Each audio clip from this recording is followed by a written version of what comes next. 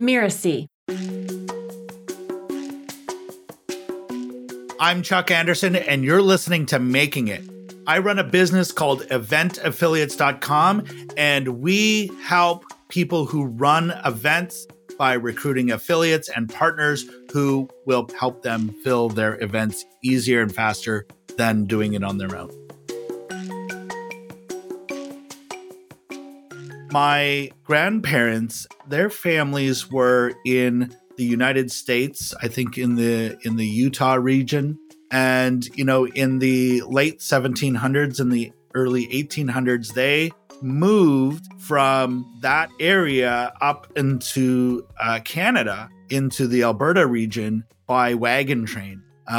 It's interesting when I read the story because many of them didn't survive the trip. It was a very, very difficult trip. And then they found themselves in southern Alberta. And that's where, I think that was 3 generations back or 4. But anyways, planting roots there in southern Alberta. And that's where the farming began. In fact, I saw the house where my dad grew up. So my grandparents and my dad and his 4 sisters living in a house that was basically smaller than a 2-bedroom apartment. And they all made it work. And, it was a very interesting time. I am actually the first generation that didn't become a farmer. But, my dad was a farmer. My grandfather was a farmer. My great-grandfather was a farmer. I don't know too much about how far back that goes, but they were all farmers. I mean, that's what they did. And I was really the first one not to be.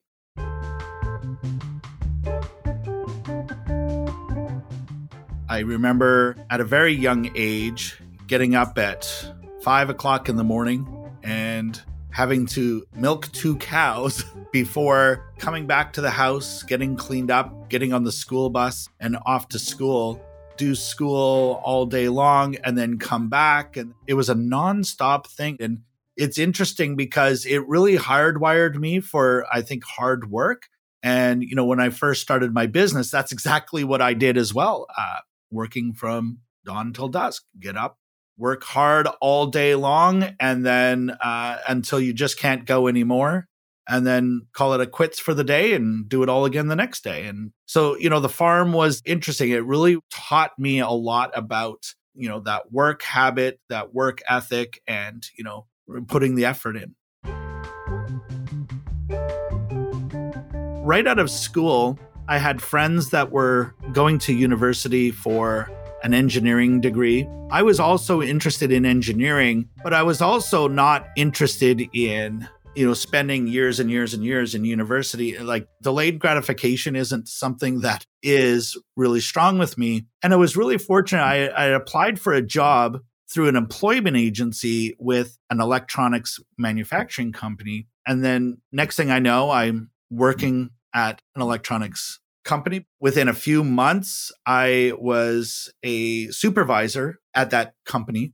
And then a few months later, the engineers there kind of took me under their wing and, taught me basically engineering just from a work experience point of view. So I just got in there and I just followed the opportunities. And next thing I knew, I was working in an electronics engineering department until I decided that engineering wasn't for me. So I made the decision at that point that I didn't want to work in engineering anymore. All the glory was going to people who could sell. So I went to school I took a class called Professional Selling Skills and another one called Small Business Management, and then started to make the transition out of engineering and into sales. And, after a couple of months of making these phone calls, instead of asking them about their business, I started asking them about them, who they were. Did they have a pet? Did they have a dog? Just starting to get to know the person on the other end of the line. And then suddenly the job became a lot of fun. And, I felt like they were actually pleased to hear from me when they did. And that's when I really, some changes really started to happen in me where I became less about following the steps and following the rules, and more about connecting with the person I was doing business with. the expectations of working, Monday to Friday, 9 to 5. I was yearning for that freedom that I had when we were on the farm, where our days were not so structured. We were very busy, but if you wanted to stop and have lunch, you could. And there was a lot of choice and a lot of freedom. And I think for me, I really enjoy the discovery, doing something new. And once it sort of became routine, I wasn't really happy with it anymore. And so I left my job and moved back to Vancouver. And at the time, I had been doing sales for a big company, so I considered myself a salesperson. So I answered this job. And, there was a lot of fun. There was a lot of excitement. There was a lot of energy. There was loud music playing in the reception area. And it was different. It was very exciting. I got really wrapped up in that. So I started my business. It was the early days of the internet. And at the time, I was very fortunate to learn how to put websites together and how to sell things online. And then I found myself with a very difficult balance between, how much do I charge? How much time do I have available for this? And so that first year was a lot of just figuring out, where do my customers come from? And, what is my daily routine to be able to make all of this work? And today I'm not doing that exact same business in the exact same way, but I'm still consulting and still helping people with their online businesses, just in a new way, because it's a business that evolves very, very quickly. What making it means to me is, I think, living life on my own terms and not having it sort of dictated to me. I like to think of it as choice. I get to choose every day to be in this business. I get to choose every day what I am doing. And those choices are not being made for me.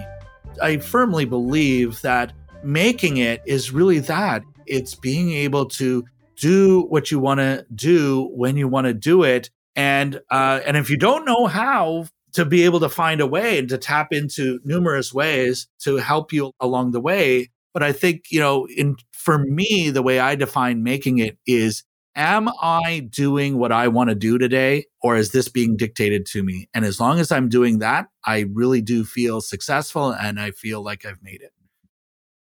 One of the main lessons from my journey is nobody really accomplishes anything alone, and relationships are the most important thing.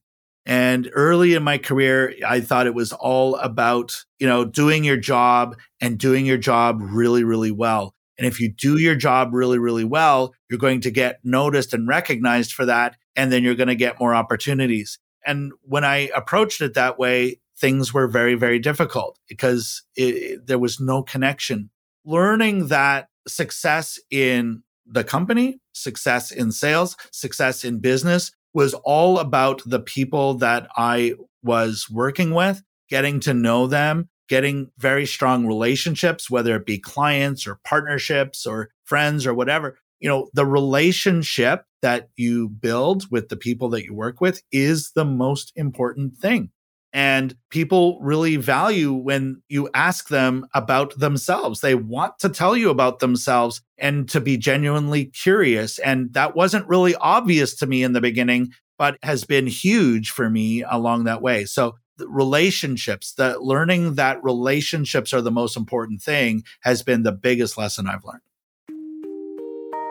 I'm Chuck Anderson, and you've been listening to Making It. You can find me at chuckandersoncoaching.com.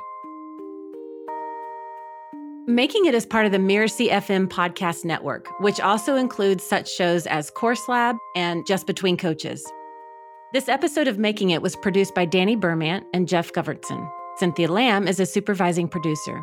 Danny Inney is our executive producer. Post-production by Post Office Sound. So you catch the great episodes that are coming up on Making It, go ahead and follow us on Apple Podcasts, Spotify, or wherever you're listening right now. And if you like the show, please leave us a starred review. It's the best way to help us get these ideas to more people. Thank you, and we'll see you next time.